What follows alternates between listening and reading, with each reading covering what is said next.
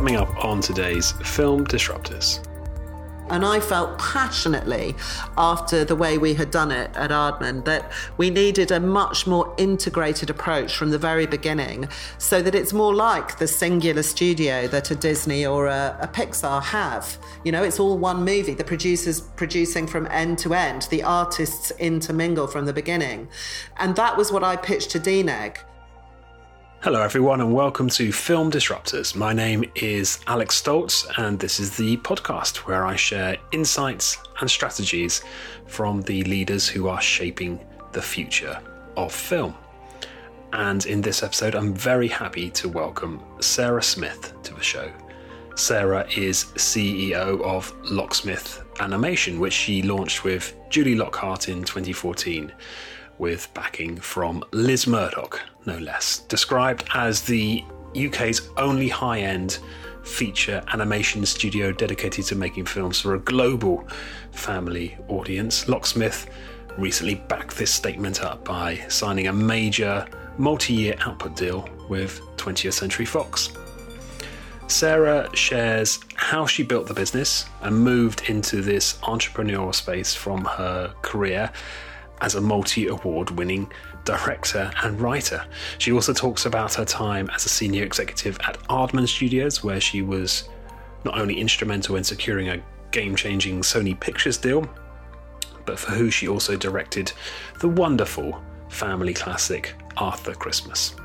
So we cover a lot of ground in this conversation, from Time's Up, Locksmith being a female-led global entertainment studio, of course, new tech innovation in the animation space, and Sarah also shares some very powerful and practical tips on navigating the Hollywood machine. If you are enjoying the show or just want to find out more, there are a couple of ways to stay in touch. Firstly, you can subscribe on Apple Podcasts or iTunes.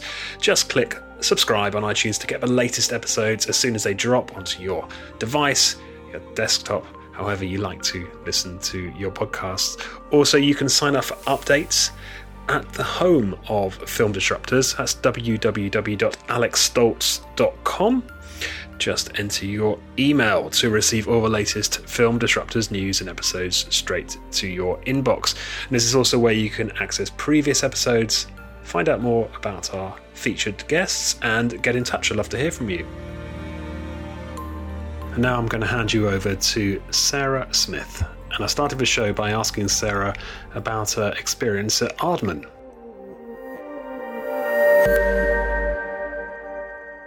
I ended up at Aardman. I actually started my career in comedy and radio and then television comedy. I always kind of intended from a young age to make proper serious grown-up films and drama.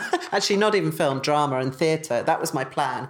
But right from university, I got sucked into doing comedy and review. I did shows with Armando Iannucci when I was at university. And Armando ended up in radio comedy, and I kind of ended up following in his footsteps a couple of years later.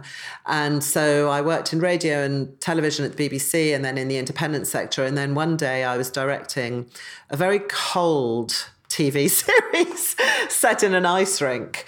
And it was supposed to be in a kind of faded glory ice rink, which it was. It was up north. And oh my goodness, it was such a hard show to direct.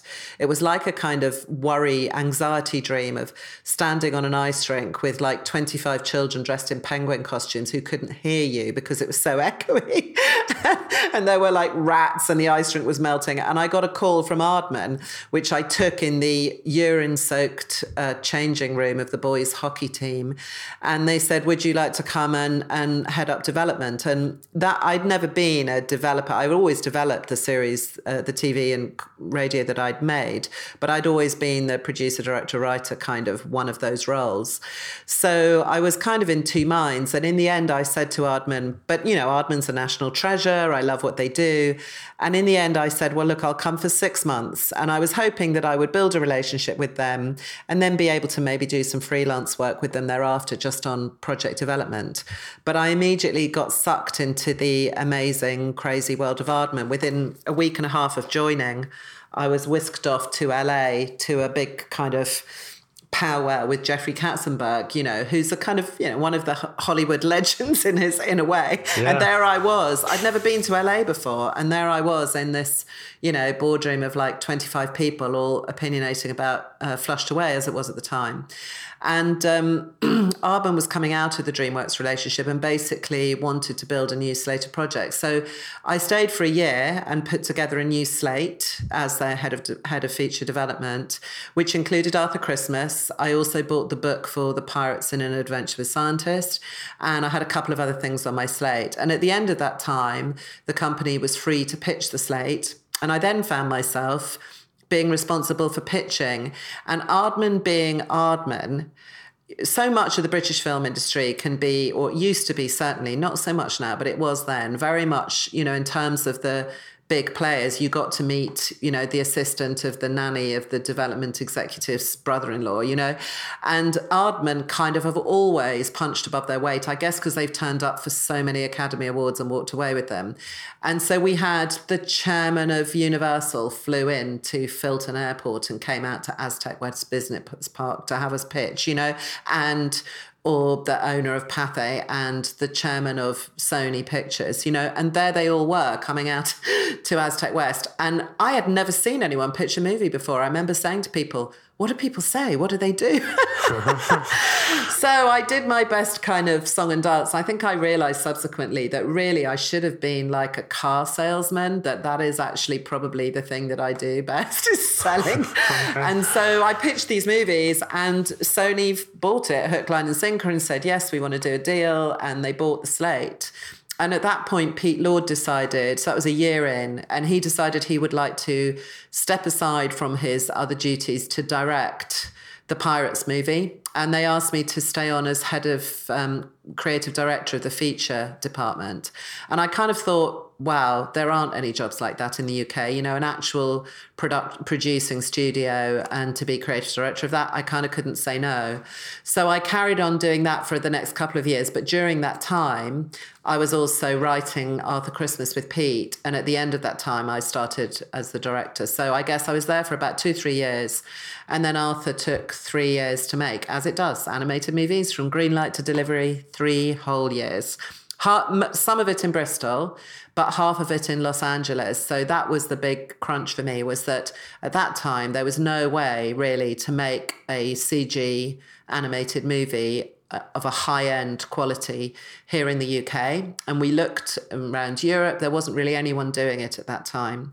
And it sort of became obvious, well, we did all the front end in Bristol, design, animatics, that we would actually have to go out to LA to Sony Imageworks for shot production, which we did halfway through. I went out with a 6-month-old baby. That was insane. I got pregnant the month the film was greenlit, so that was mental.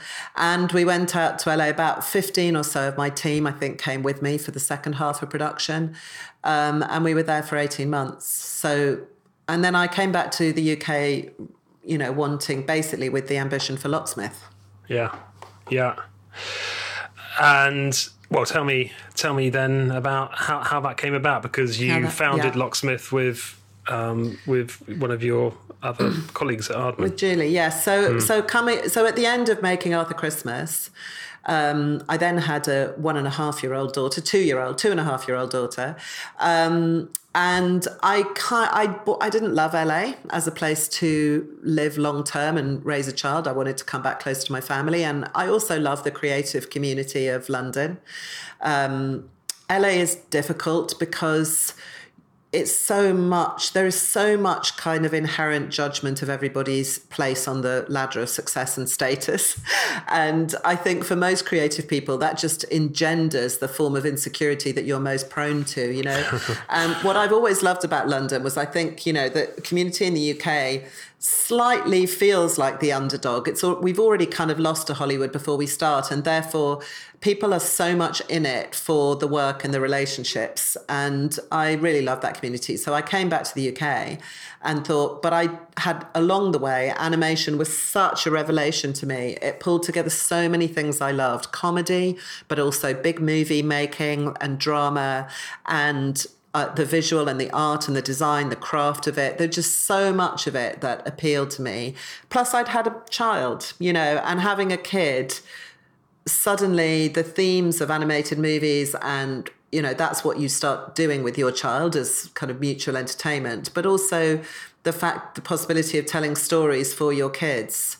So I had fallen in love with it and came back to the UK and thought, well, why don't we have that studio here? Why do we not have a Pixar DreamWorks? We have Aardman, but Aardman is a very particular thing. And what we haven't really had is the big mainstream CG animation studio. And at the same time, Illumination were producing Despicable Me, etc. in France. And there was a very good argument to be made for why we should have such a thing in London. Obviously, the secret reason was I wanted to create my own job. And I wanted to bring together, I wanted to create the kind of place that I want to work in, with like-minded people and without bureaucracy over my head and without a corporate structure, that was full of the people I love working with and get to make our movies. That was clearly my personal reason. But I downloaded from Barclays website how to write a business plan. I'd never seen a business plan in my life. And I kept asking people, have you got a business plan? Can you just show me what one looks like? So I downloaded how to write a business plan. And I sat in this flat where my daughter was about 2.5 at night, writing a giant version of an animation business plan. And the kind of it boiled down to the fact that, the UK has always been brilliant with children's IP. We created, stories, The Jungle Book, 101 Dalmatians, How to Train Your Dragon. They all came out of British authors originally. Plus, we also have most of the key animation talent, or a huge amount of it comes out of Europe. So Disney, Pixar, DreamWorks, Sony are full of French, Italian, Spanish. There's so much talent that comes from Europe. So why not do it here in Europe? We also have the biggest CG visual effects industry in the world. And I used to say one of or the second, and now it literally is the biggest. And that's the same technology that you need to make an animated film. Plus, we had the tax credit. So there was a very good case to be made for why it should happen here. And along the way, I got in touch with Julie, who I had met at Aardman. She took over producing the Pirates movie after I'd done the first year of development, and said, how about it? Do you want to do it? Because I knew that she came from the same kind of stable of thinking. The Aardman are sort of our background family, and we believe in a lot of the values of Aardman in terms of the way they see creative, etc. So I asked Julie, and originally I said to her, why don't we become a development company and then we'll sell our ideas? Because that's the bit that people aren't great at. And actually, that is my background. That's something we could do. And then we thought, who are we kidding? If we develop things we love, we're going to want to make them. And so then Julie was still finishing Shaun the Sheep. She had another 1.5 years to go on that movie because, of how long it takes. So I was kind of walking the streets, networking with everybody. So I went to see everyone that I could think of in the film industry, trading off having done Arthur Christmas, which had done really well in the UK.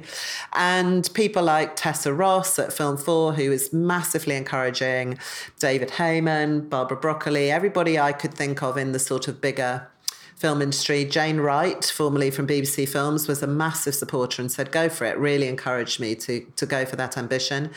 And I kind of networked and met people who helped me with the business plan. And we were looking for an investor. And I guess I kind of realised, so much of this was a learning curve. To start with, we just thought we were looking for some money. And then I kind of began to realise that you don't just need money, you also need people to back you who change your proposition. They make you something more than you are yourself. And along the way, it's very difficult to think of anyone in the UK with that kind of big, bold vision to do something like this. And I remember going to see Ingenious, Film Financing people, and they said, your animation plan is one of the best things that we've seen in this area. But really, the kind of people that back this don't really exist in the UK. This is why we don't have Google and Amazon here, because, those big leaps to do a big new project on a sort of global scale, it's just not really the pattern of UK startups. So we had a hit list that was really short of people that we thought might do it. I had Richard Branson was on my list and people like that. And one of the other people who was on my list was Liz Murdoch. And I knew that Liz had, apart from the fact that she had built a massively successful TV thing and that she had a global outlook, I also knew she had children. And I thought maybe she will understand that what we're selling is not just the idea of a film studio, because animation is, you create brands that enter people's lives and homes. And sure enough, when I got to meet her, the first thing she said to me was, I absolutely loved Arthur Christmas. I saw it with my kids and it really reminded me of my family. And I love that because it tells you the power of animated movies to get into people's family lives, whoever they are, and speak to people, across the whole kind of spectrum. That's a great insight into the Murdoch empire.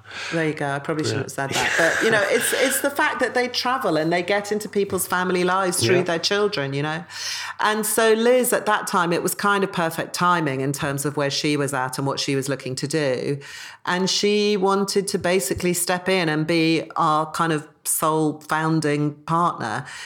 Which she did. And that was massively transformational because not only was she brave enough, to support it financially, but also her thinking, her ambition, where she sits globally in terms of the respect that she has for the work that she's done.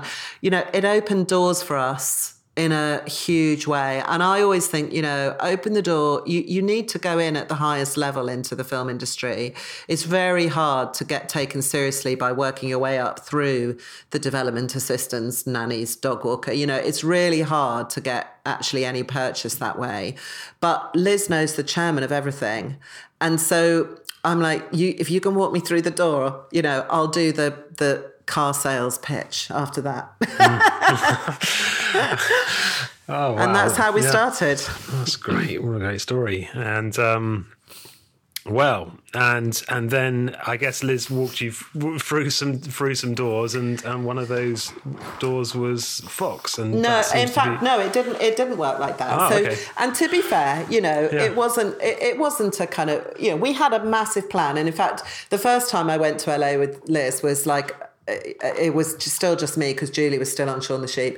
And it was only a few weeks into when we started. And I was so nervous because what I had pitched about, there is a market for high-end animation. It's not saturated. There are so few studios that can actually do it because it's a big piece of logistics. And by the way, everyone in our crew, we've stolen off one of those major companies because it's not a thing you learn on the job. You need expertise to grow it. And I'd said to her, there are only 5 or 6 studios that can make these kind of films. They are among the most successful at the box office. We don't want to go in small in a kind of low budget European way, apologizing for ourselves. We want to go in and say we'll compete with Sony, and we want to be able to back that up. And I think there is still an appetite for that. Then I went out to LA with her and we went to have meetings with various chairman of things that Liz knew and also people that I knew from my history there. And I was slightly terrified in case they all went, no, we're all right for animation. Thank you very much. But luckily, they all said what I'd said in my business plan, which is, yes, it's a very important thing for us. Family, it has a reliability at the box office. Yes, we have an appetite. So at least there was a tick box there. And at the same time, the other thing that I had learned from my time at Aardman is that you have to be very savvy about the LA world and what's changing there. And it changes all the time. And given how long it takes to make an animated movie, things will change 3 times within the lifetime of one production. So when we first set up, it was clear to me that the most likely taker for animation was Paramount at that time, because they had been investing for quite a long time in trying to build they had been distributing DreamWorks movies. DreamWorks had gone to Fox.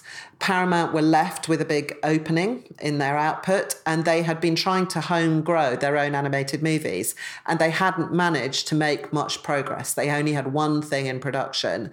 And so they were really crying out for product. So, the way it always works, again, here's my car sales thing coming in, is you look for the thing that people want and you present yourself as exactly what they've been looking for. So we went and talked at that time, I think we talked to Sony and Warner Brothers and Paramount. They were the kind of potential buyers at that stage. And Paramount bit. And so we did an initial deal with Paramount to develop projects. And within the lifetime, even of that development, all of the leadership at Paramount changed. And we had a project ready to go. And they allowed us to take all our projects back again because it was a whole load of different relationships. And at that point, we went to Warner's and Fox, because then Fox had changed. Before, they had all the DreamWorks movies they'd taken off Paramount, and then Universal had bought DreamWorks. So suddenly Fox had openings in their diary, and they loved the project that we had, and it was greenlit, and we moved everything to Fox. So it changes, and you have to know that world, know the personalities, the politics of it, and be ready to be sort of light on your feet about that. Not easy for an animation studio to be light on our feet. We are anything but.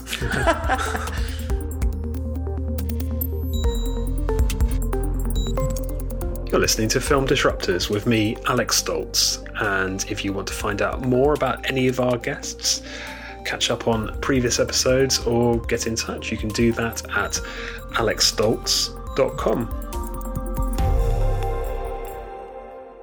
Describe the sort of the business model and the, and the market that you're working to. That'd be great. So I guess having made Arthur Christmas, the only area of animation, I am such a Johnny-come-lately to animation. I've only been doing it for 10 years, which makes me virtually worth nobody's attention, obviously.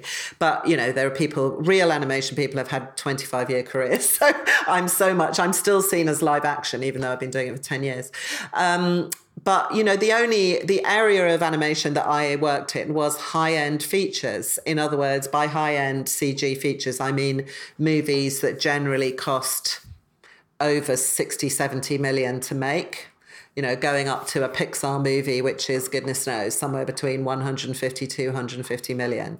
Depends what overheads you add in, but those are the budget ranges of the major studio output. And that was the world that I had stepped into at Sony. And I knew those people and how that was done. And so that was where we wanted to set our hat. Smaller scale animation is actually very hard, partly because it's such a struggle to build a pipeline or a studio for a one-off film, for like a lower budget thing. And the European distribution lower budget model, it's a really hard thing. And although the big movies are massively hard as well in another way, they do sort of also have their own momentum and rationale. And my feeling is if we build it once and we can get one movie made, we will actually have people in a pipeline. It's kind of easier to roll on to the next one than it is to scale down, scale up. So our whole thing was go big or go home right from the very beginning. We wanted to exist in high end, which is, the most proven area in terms of box office success to budget. But we wanted to be at the bottom of high end. In other words, we wanted to be the lower end of the high end budgets. So that was what we were aiming at, but with all of the markers of quality. So our schedules and budget, and I didn't mention as well that the other partner from the beginning was Double Negative. We wanted a pipeline partner here in London so we could make movies end to end in London, very important creatively. And Double Negative are, they're a modest company, but they are actually probably the number one visual effects company in the world right now. They have 1,200 people here in London. They have sites in Canada and in India. They are hugely successful, run by Matt and Alex, who started the company 20 years ago. And they make extraordinary high quality imagery. I noticed that every summer blockbuster I saw was basically done by them. Mission Impossible, Ant-Man was all Double Negative. So I had talked to all of the visual effects companies, and I felt that they were the best possible partners for us. And they had the ambition to start building an animation pipeline, a digital pipeline. So we've been working with them from the very beginning towards that end.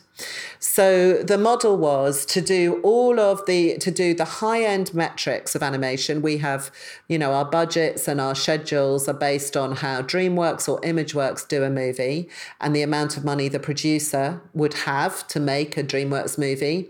But we don't have the giant overhead of a big campus, and we are also working tax credits. So we're trying to do proper competitive high-end quality, but at the most economic rate possible, the lowest risk number possible, but aimed very much towards the international global market.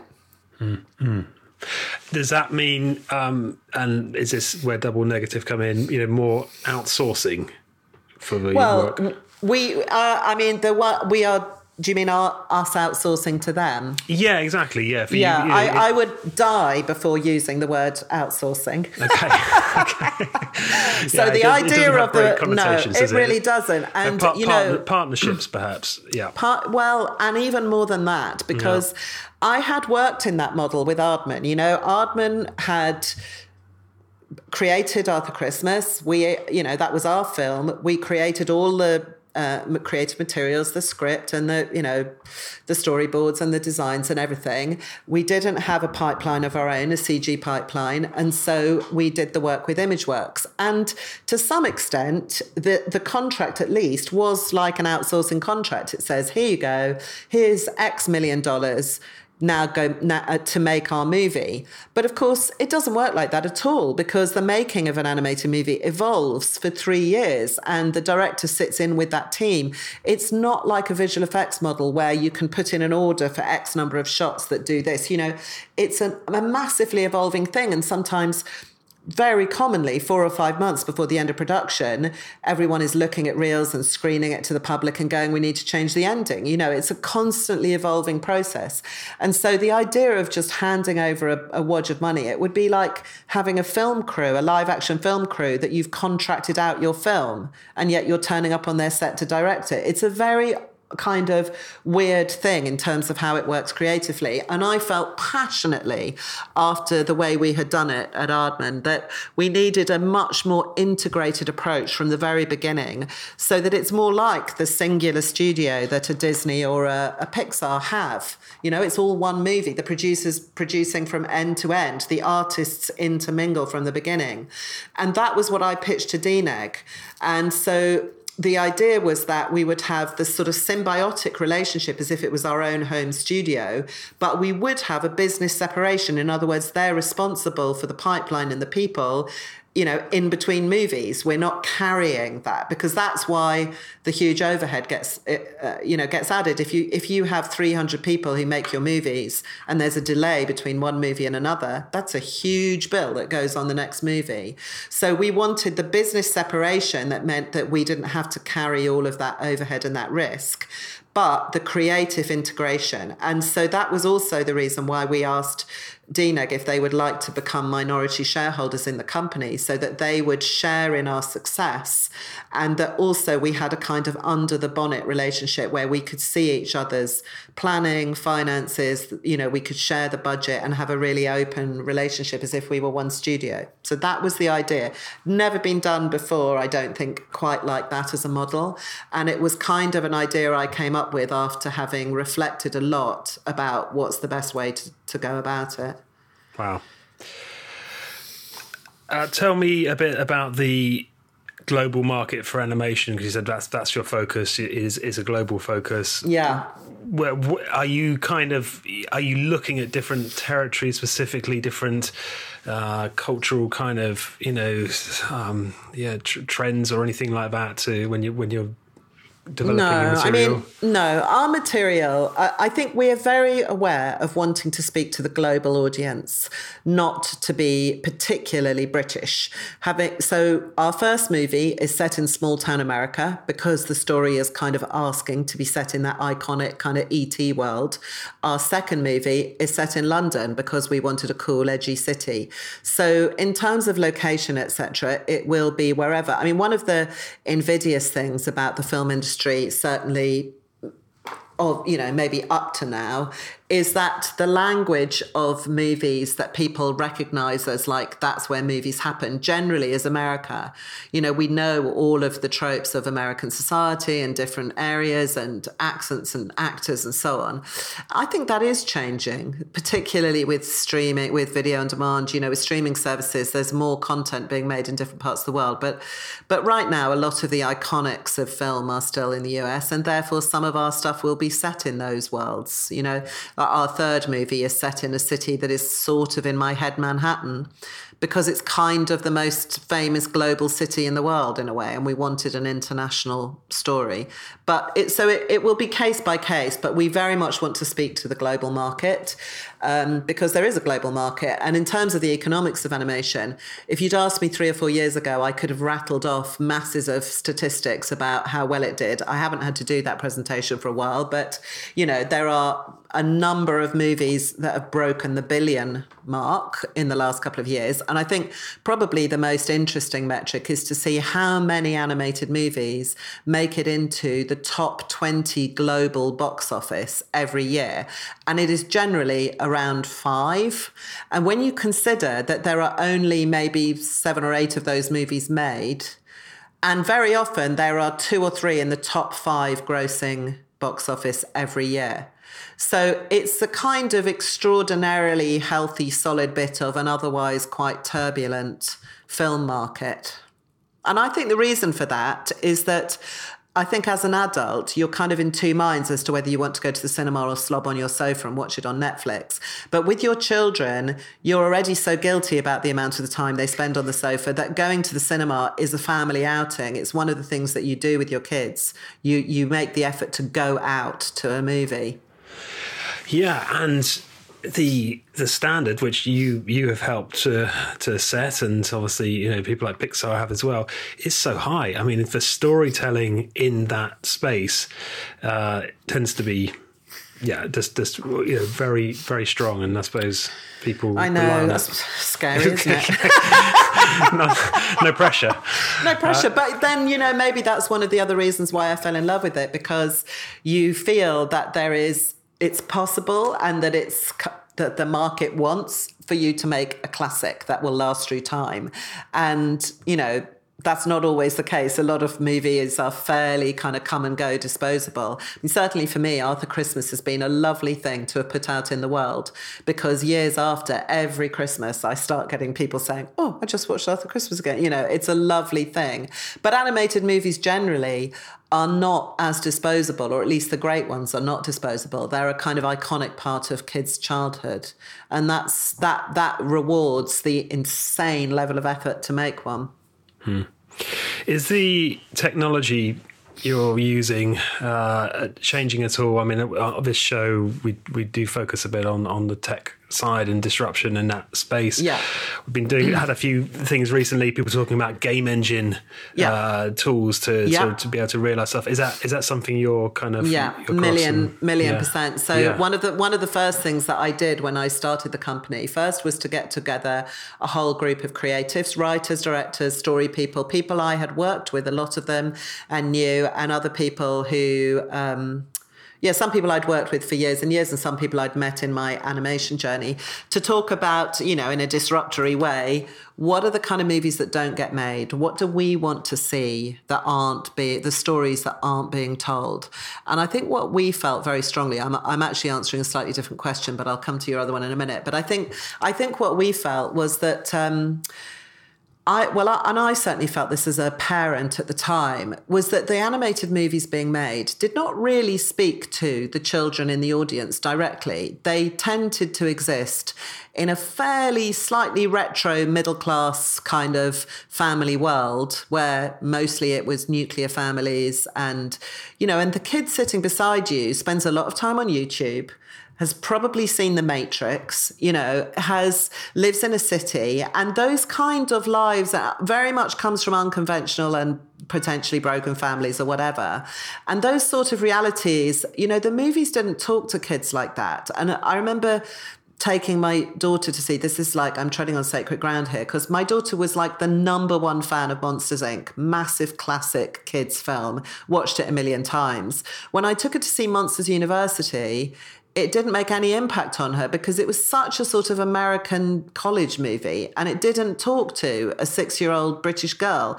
And I felt that there were movies to be made that really treated children, you know, that were very respectful to the intelligence of kids, in the way that books are, by the way. Books are very sophisticated children's books.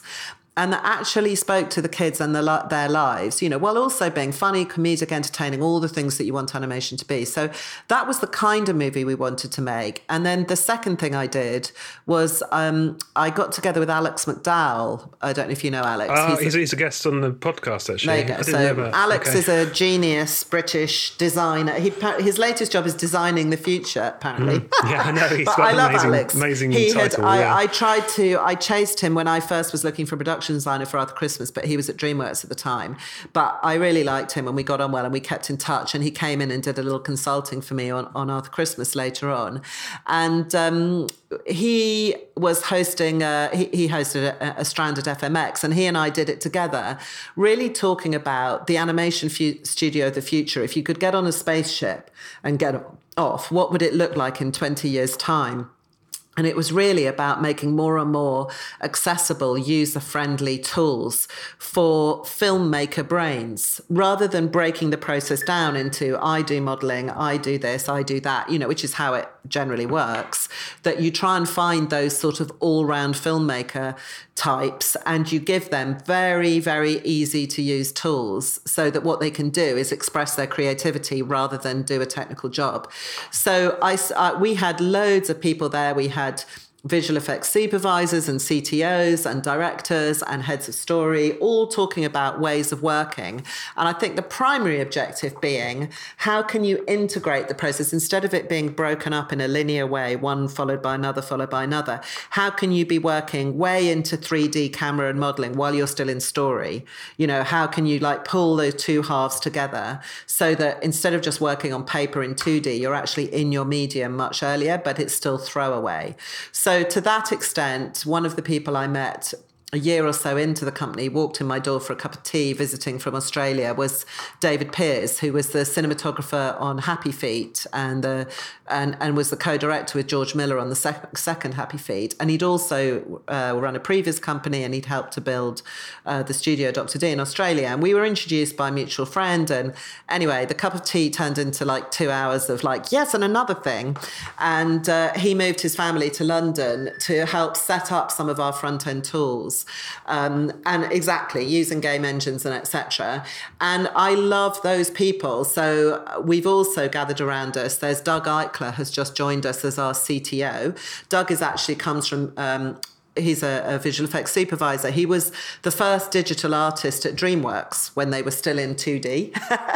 And he went there at the very, very beginning. And he also then went to Sony as to make the first movie that ImageWorks did, the first animated movie they did when they were still a visual effects house. So he was hired by Sandy and Penny at Sony to come in and lead that team as they progressed from being a visual effects house to being an animation studio.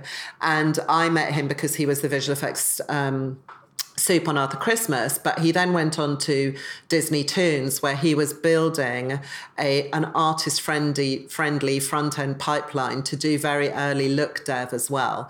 So we just hired him because he also is very pioneering in thinking about ways of working. And literally last week, I saw our lovely art director, Justin Hutchinson, standing in a VR helmet, modelling in midair, as it appears. And within an hour or so, he has modelled the most fabulous, gorgeous development set for our second movie just with his hands. It's incredible, absolutely incredible. So he's just about to hold a seminar for us all because everyone's like, give it me, put the helmet on. I want to know how to do that. That looks awesome. So it's evolving very fast. And I think, you know, the way that you keep up with it is you bring in the curious minds who are just looking for the easiest tool to express their work, to do their work. You know, what they want to do is the work. It's the vision is that they have is what drives them. They're not driven by the tool. They're driven by what they're trying to achieve. And those are the people who move you forward technically.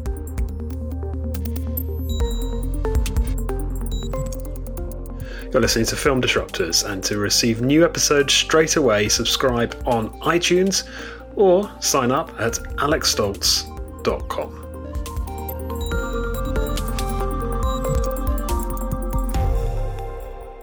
Obviously, the story of Locksmith with yourself, Julie, Liz, it's a very positive story for women in leadership, women in leadership and women in film and animation. In a year which has been very, formative in that sort of space. Does that? I don't know. What's my question?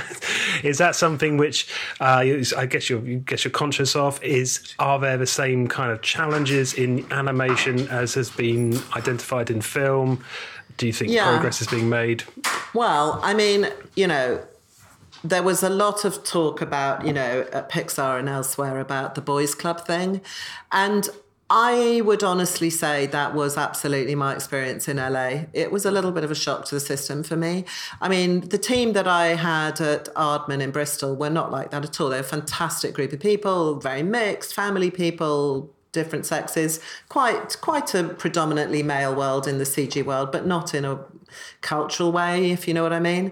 Definitely at Sony, I encountered elements from a very different kind of culture that was a bit of a shock. And, I was on a massive learning curve. It was hard because I was also there with a 6-month-old baby on my own. It was a really big thing to be doing, making an animated movie for the first time, making loads of mistakes, learning things, etc. But at the same time, being a female director, very unusual thing in that environment.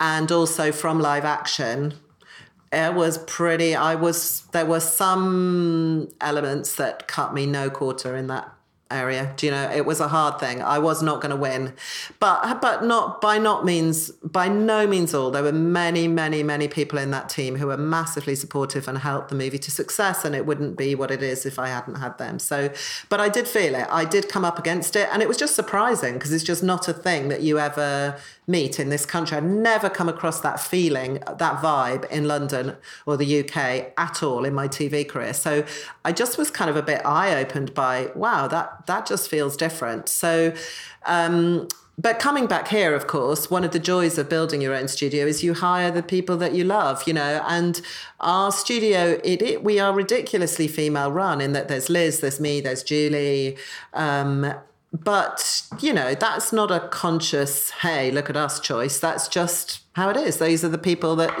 we happen to have come together. And it just isn't a thing, the kind of Me Too thing. It's just not a thing. It's a mixed community of lovely people. Most of them I think of as parents and younger people. I don't think of them as men. It doesn't have a men-women vibe. Do you know what I mean? It's just... I mean, most workplaces don't, do they really? Or at least they don't inevitably. They don't inevitably, do they? It's a group of people who like each other rather than anything else.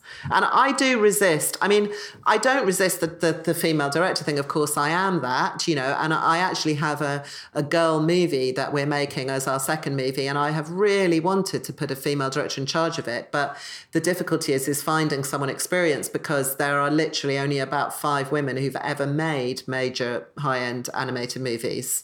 And I'm one of them. So, that is a really difficult thing to cast. And, I super regret that. I really wish there was a bigger pool to pull from. And you have to then make the decision. Do you take someone with less experience, but it's a female director, or do I need to go for someone who's made it before? Now, for a new company, that's a hard call. But I do actually slightly resist the kind of women in animation thing, like the women in animation panels, partly because there's slightly a danger in my mind that it becomes they're over there being women in animation. I would much rather be on a director's panel. Do you know what I mean? Or an animation panel. I want to be a director in the world. I don't want to be a female director in the world. Because I think it's more powerful if you can just be part of the mainstream industry rather than with your own association, Yeah.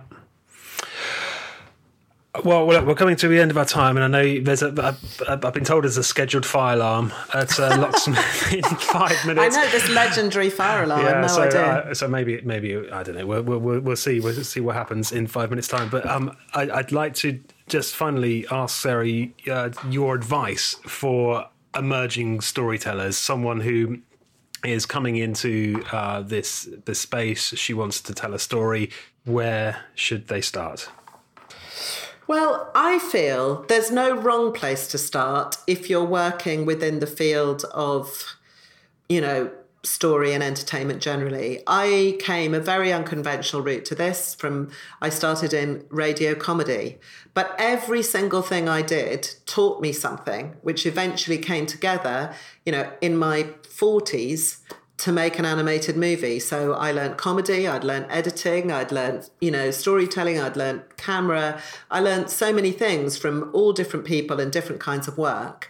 And I hit a kind of crisis in my 30s thinking, is any of this what I really want to do? This is when I'd had a very successful TV comedy career. And I was like, but I'm just doing other people's stuff. Is this really me? And, my good friend Pete Bainham said to me, but everything you've done, you've learned from. And so nothing is wasted. And he was totally right, because I wouldn't have been able to do what I do now 20 years ago. So my thing is, I think a lot of younger people wait for the perfect opportunity. They're waiting for some kind of storytelling-based role in an animation company. It probably isn't going to happen. So just find your way into the industry anywhere. And my thing is that good people who really knock it out of the park in any role that you give them will progress through to where they want to be, because you want to hang on to them. So somebody that comes in and is the best runner I've ever had will end up in 5 or 10 years being in the area that they want to be. I mean, it takes a while. And I think there's been sometimes we overemphasize for younger people the idea of what do you really want to do and focus on that. Just work, be in the world and work and do it really well and work really hard, and you will find your way. You will be spotted. Coming in, sometimes I've had interns who've come in and they want to show you that they're better than this. In other words, I'm making a cup of tea, but I'm actually a bit smarter than that. So, now the person that makes me the best bloody cup of tea and is there standing by, do you want a cup of tea? You're like, they're good, they're smart. And they're also going, can I do something else? What else can I help you with? Those people are the people that make it in the end. And just be around the creative industries and work your way towards the area. And meanwhile, if you want to be a writer, just write a lot at home, do different things, but try and work in any environment in which you can see writing turn into product, script to screen, whether it be sketch show comedy for, Channel 3 or anything you like. Just find a way to see stuff that will get made so you understand what happens when it leaves the page and ends up on screen, because that's the hard thing in animation. A lot of people become the director of an animated movie. They've made a short film that's 5 minutes long. I have no idea how they do it, because for me, I'm using my giant filing cabinet of anything I've ever written, cut together, seen onto screen. And I had done hours and hours and hours of TV comedy before I did it. So building up hours of stuff that hits the screen, wherever it is incredibly useful.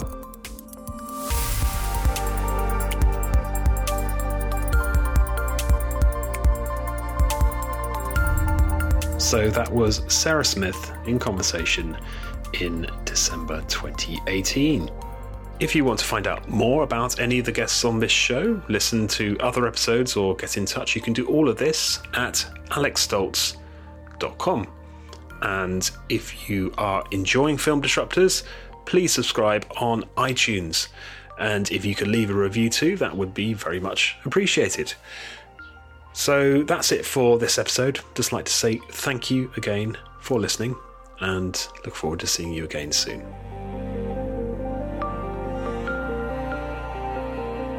As anyone listening to this show for a while will know, the business of storytelling is something I'm personally very passionate about. And when I'm not interviewing film disruptors, I love applying this passion and using my expertise to help independent storytellers and filmmakers accomplish their goals and get stories made and seen.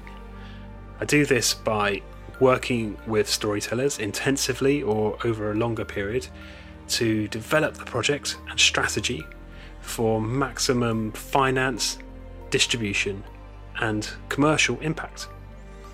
If you are a filmmaker or storyteller and would like to find out more about how I can help your project, I would love to hear from you.